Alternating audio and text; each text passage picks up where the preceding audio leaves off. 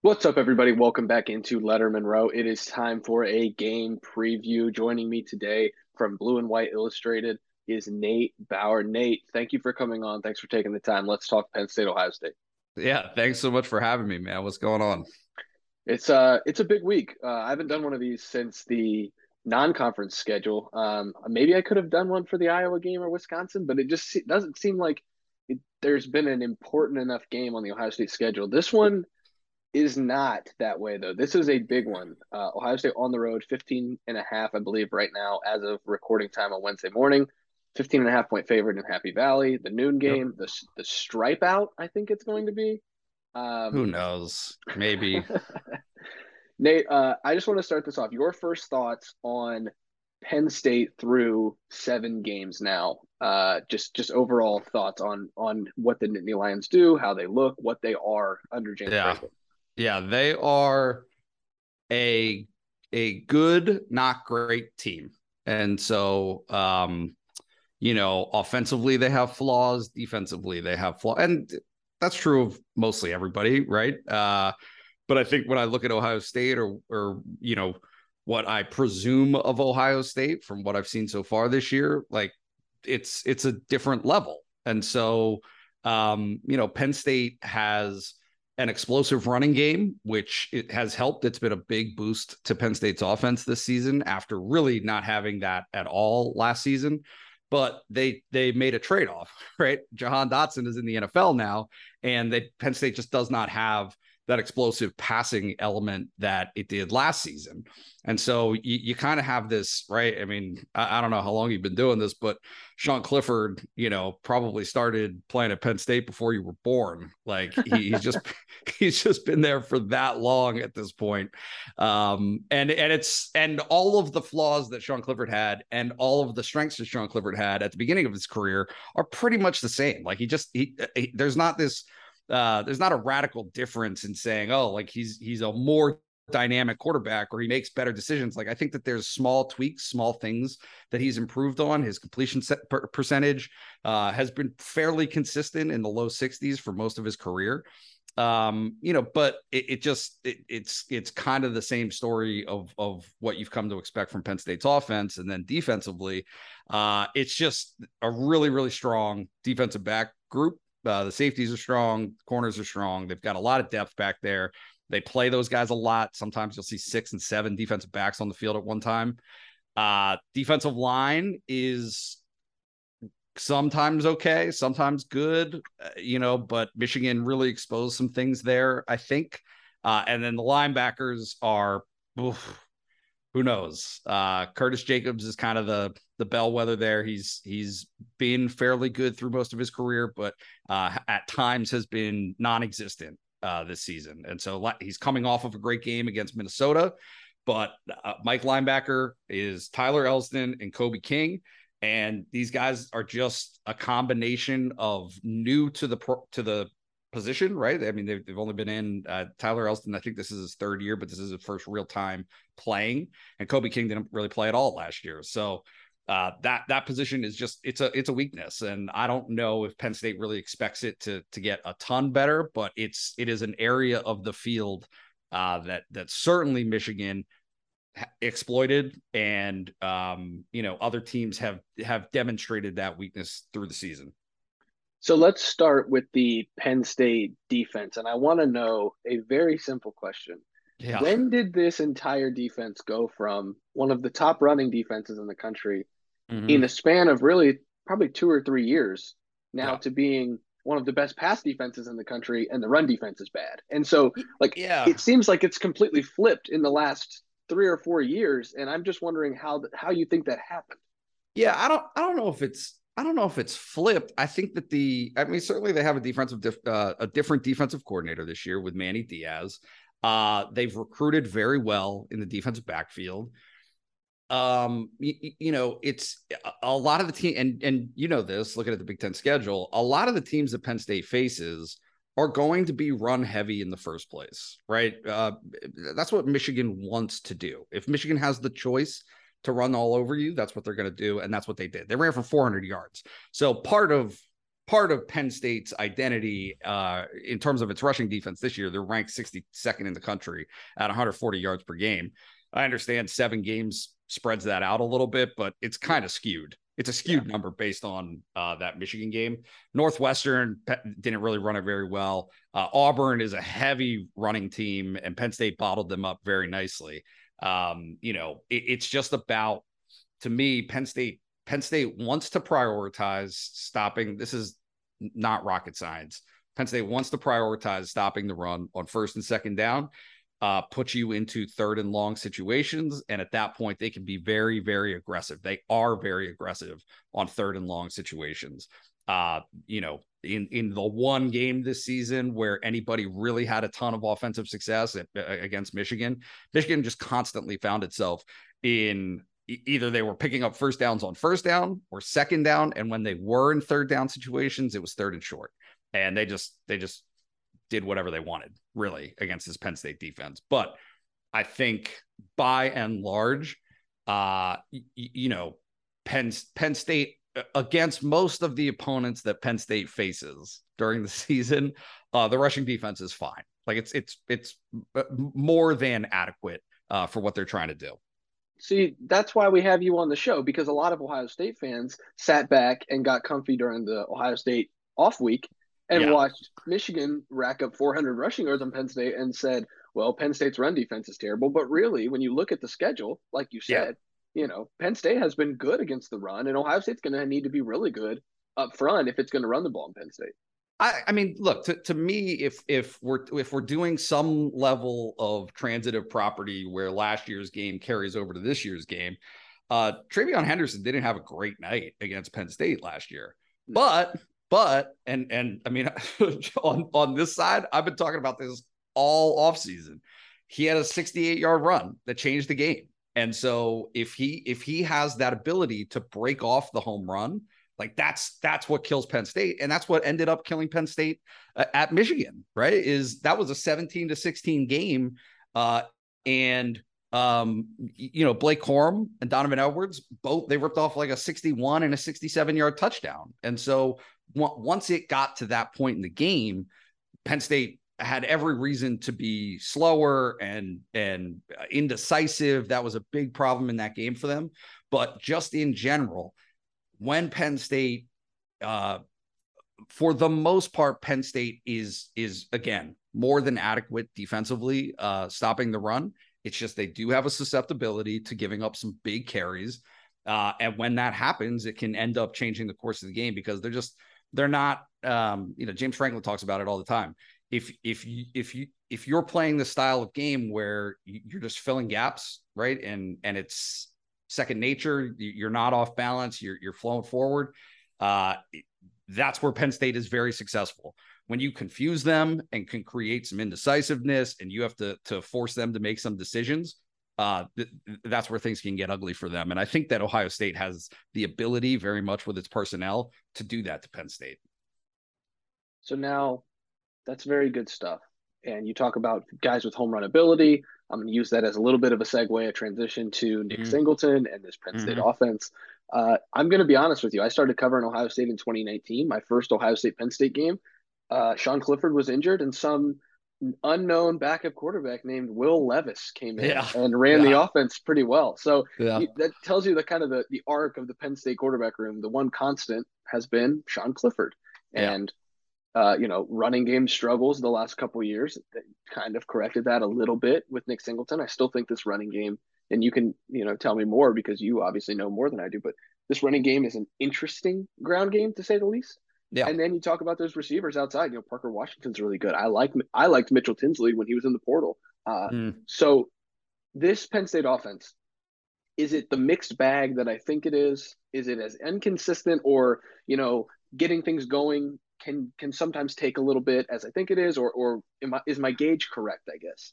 Yeah, they're wildly inconsistent. Okay.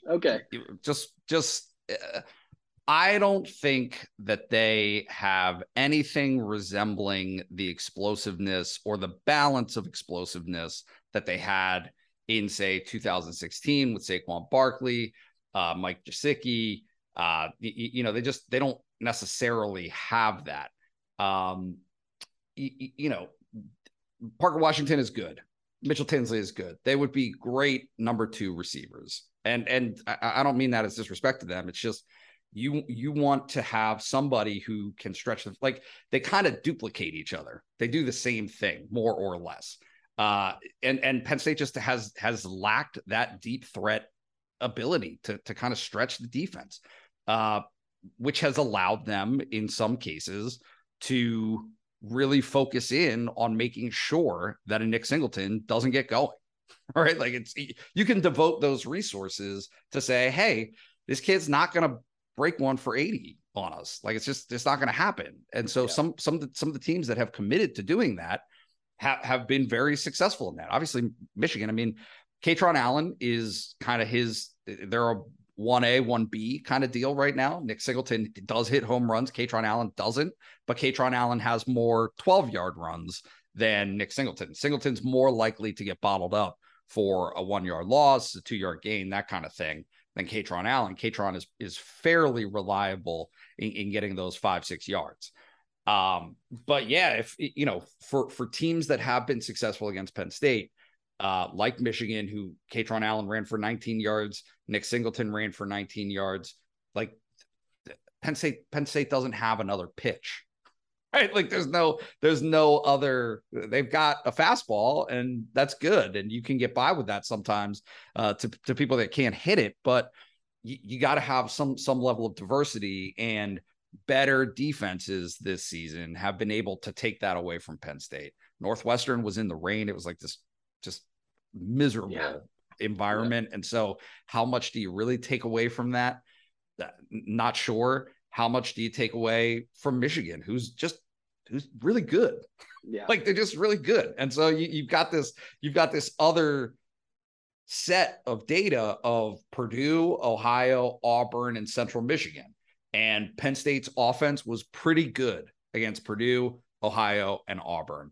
Central Michigan started to show the cracks. It was a 33-14 game, but Penn State was gifted field position in the red zone or the fringe red zone like 3 times in that game. So a bunch of points came off of that. It's not like Penn State was marching up and down the field. So it's just an offense that if Penn State's clicking, if things are going as they were last week against Minnesota, like, yeah, they have some diversity, and they have some things that they can do to score points. But if you're able to take away one of those elements, you're just as a defense, you're just not afraid of them. There's nobody that scares you in the passing game, and that includes Sean Clifford. Like, Sean Clifford's not going to make you pay if you necessarily have a mistake. Well, you definitely made sure to bring up that Penn State beat my Bobcats earlier this year. I appreciate you doing that. Thank you for Oh, that. no. But that's neither here nor there. We'll talk about that off the air. You bring up Sean Clifford, and he's so interesting. I feel like he is Penn State's JT Barrett in so many ways. He's good. He gets you to where you'd like to go to a point, and then there's a defined ceiling, I guess, in the Penn State program with Sean Clifford under center. Is that fair to say? And what is, I guess, his not legacy? We don't need to get into a legacy question on a game preview, but like, Sean Clifford, you know what I'm trying to ask here. Just the idea of Sean Clifford at Penn State. Trust me, I'm biased, right? Like, I'm looking at this without a rooting interest, and so Penn State fans have had enough, right? They don't, like, thank you for your service, but you've been here long enough, especially that carries water for them because Drew Allar is sitting there at number 2, right? And so you've got the nation's number 2 overall quarterback in the class of 2022, and he's getting mop-up duty. He's played in 6 of the 7 games this season, so that's actually more than Bryce Young was playing his true freshman year. And so, right, that's all good and well, but when the level of play from Sean Clifford can't take you over the top, doesn't make you competitive at Michigan, where he probably had a few opportunities to like be the difference maker. I always, this is a trite line at this point, but I call him a barometer player, right? If he's surrounded by talent, he can reflect that. He can rise to the level to help facilitate that talent shining. When he's not, when there are issues on the offensive line and he needs to be more dynamic as a scrambler or throw under duress and be accurate, it's not there. It's not there. Not at the level that you need to be the difference maker. And so Penn State's offensive line, we know this, has had immense trouble for the past 3 years, 4 years. Like that just has been a consistency, is that the offensive line has struggled. Receiver, like I said, sometimes it's there, sometimes it's not. Tight ends have been good. They don't fit the mold of what Mike Yurcich wants to do, offensively. And so like you've just got this weird scramble of how do you bridge the gap of this year, right? Until you can get to that future where Nick Singleton, Drew Allar, Katron Allen, Omari Evans, you've got all these kind of young guys who just don't have any experience that are there. And you want them as Penn State fans to be ready for next year, because that's when Penn State fans are starting to think that Penn State will be good at that elite level again. But you got to get there, and the bridge to getting there is Sean Clifford. So there's just this undertone. He got booed last week, right? So before the game hadn't even started, and he did his the pregame introductions. They all put their faces up on the video board, and it's like this build up. And there had been some conversation that maybe the injury that he had that kept him out in the fourth quarter at Michigan would keep him out of that game against Minnesota. And so it finally gets to that point he's the next to last person who has his name announced. He announced his name. They hadn't even taken a snap in the game, and he gets booed from Penn State fans. So, I mean, it's just this tension that exists that really has not changed. I think that it's starting to get worse. And, it's going to be very interesting to see what happens on Saturday, because he is coming off of a very good game against Minnesota. Will that, temper some of the emotions and some of the sentiment that people have towards them? I'm not sure, but it's definitely like a fraught relationship at this point. So this is the weirdest thing about the Ohio State-Penn State rivalry. I call it a rivalry, yes. I'm sure you guys also call it a rivalry. It's so interesting. Ohio State comes into this game every year favored by a lot of points. And then all of a sudden, you're in a fourth quarter battle. Penn State was the closest regular season game for Ohio State during that 2019 season, where Ohio State just decimated everyone except for Penn State on its way to the college football playoff. Ohio State kind of ran away with that 2020 game in the first half, but then it became close after the half. Last year, Ohio State ran away with the game, but it was still close. You had the 2 1-point games. Are we looking at another chapter of too big of a spread? Penn State plays out of its mind against Ohio State, and it's a fourth quarter game. Maybe. Good answer. Right. Yeah. No. I mean, look. I think that Ohio State probably has the ability to cover that spread. I think that Penn State's mindset as a program in this game helps lend itself to that. James Franklin, Penn State fans are beside themselves because they got waxed in Minnesota or at Michigan, right? James Franklin doesn't care. Penn State football doesn't care if they get waxed. They want to win the game. So you're gonna be more aggressive. Last year in that game at Ohio State, people will still talk about it. James Franklin went for it on 4th and 5 at like the 47-yard line or something in the first quarter, and they didn't get it. And it helped lead to points for Ohio State. He will continue to do that, right? He will continue to make those decisions because they would rather go all out and win the game by a point than play conservatively and lose 28 to whatever 20. Is Yeah. that a possibility? Yes, but I think the more likely scenarios of happening, and I give Penn State a lot of a chance to cover that spread, but it's more likely to be one end of that extreme or the other of, hey, they're going to either win by real close, like a point, lose by a couple of points, or lose by 21, lose by 28, because that is the approach and the mindset that they take into a game like this. And they play Ohio State. They have traditionally played Ohio State fairly competitively through this series. It's weird that they play Ohio State more competitively than they play Michigan, because I think the talent level is more comparable at Michigan as far as, recruiting rankings, all of that, than it is Ohio Yeah, State. But the styles of play kind of dictate that too, I think. 100%. And it's actually fascinating because James Franklin just talked about it on Tuesday. That's the deal, is Michigan has gotten its ears knocked in by Penn State because Michigan can't keep pace. When Penn State's offense is good, like, Michigan's not trying to do that.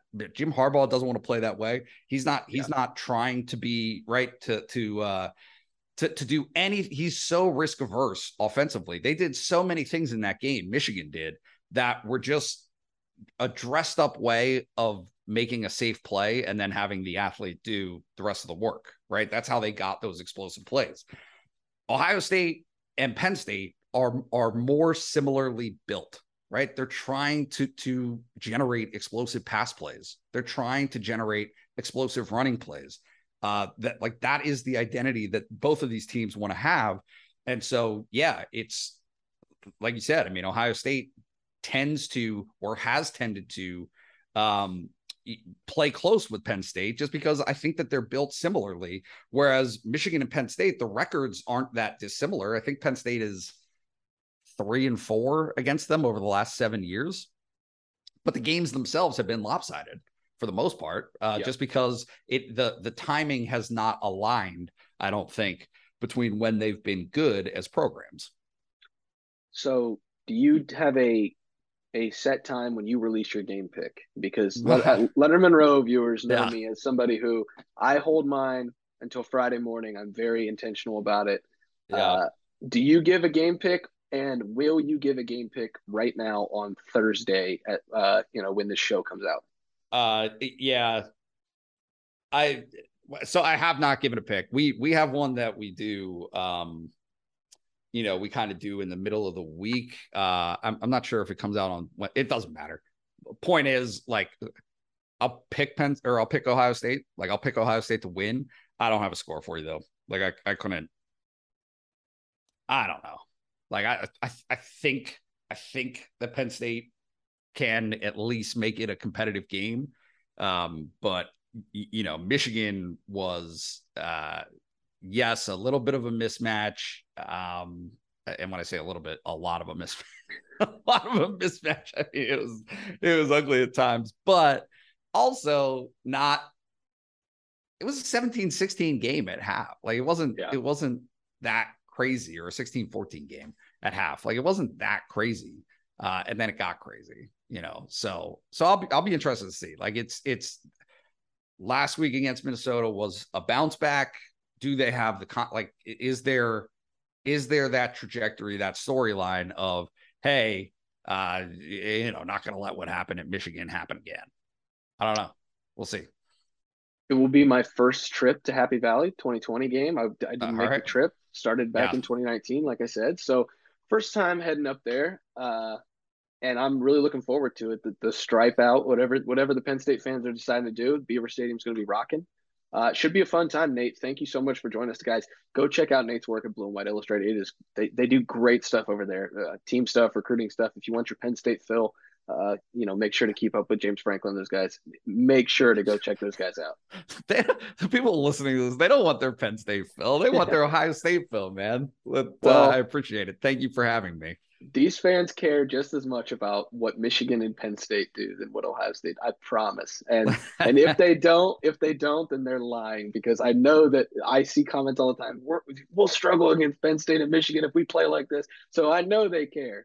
But that's going Crazy. to wrap it up for everything. Thank you so much for your time. Again, I'm Spencer. That's Nate. Saturday, 12 o'clock, Beaver Stadium. We'll see you guys there.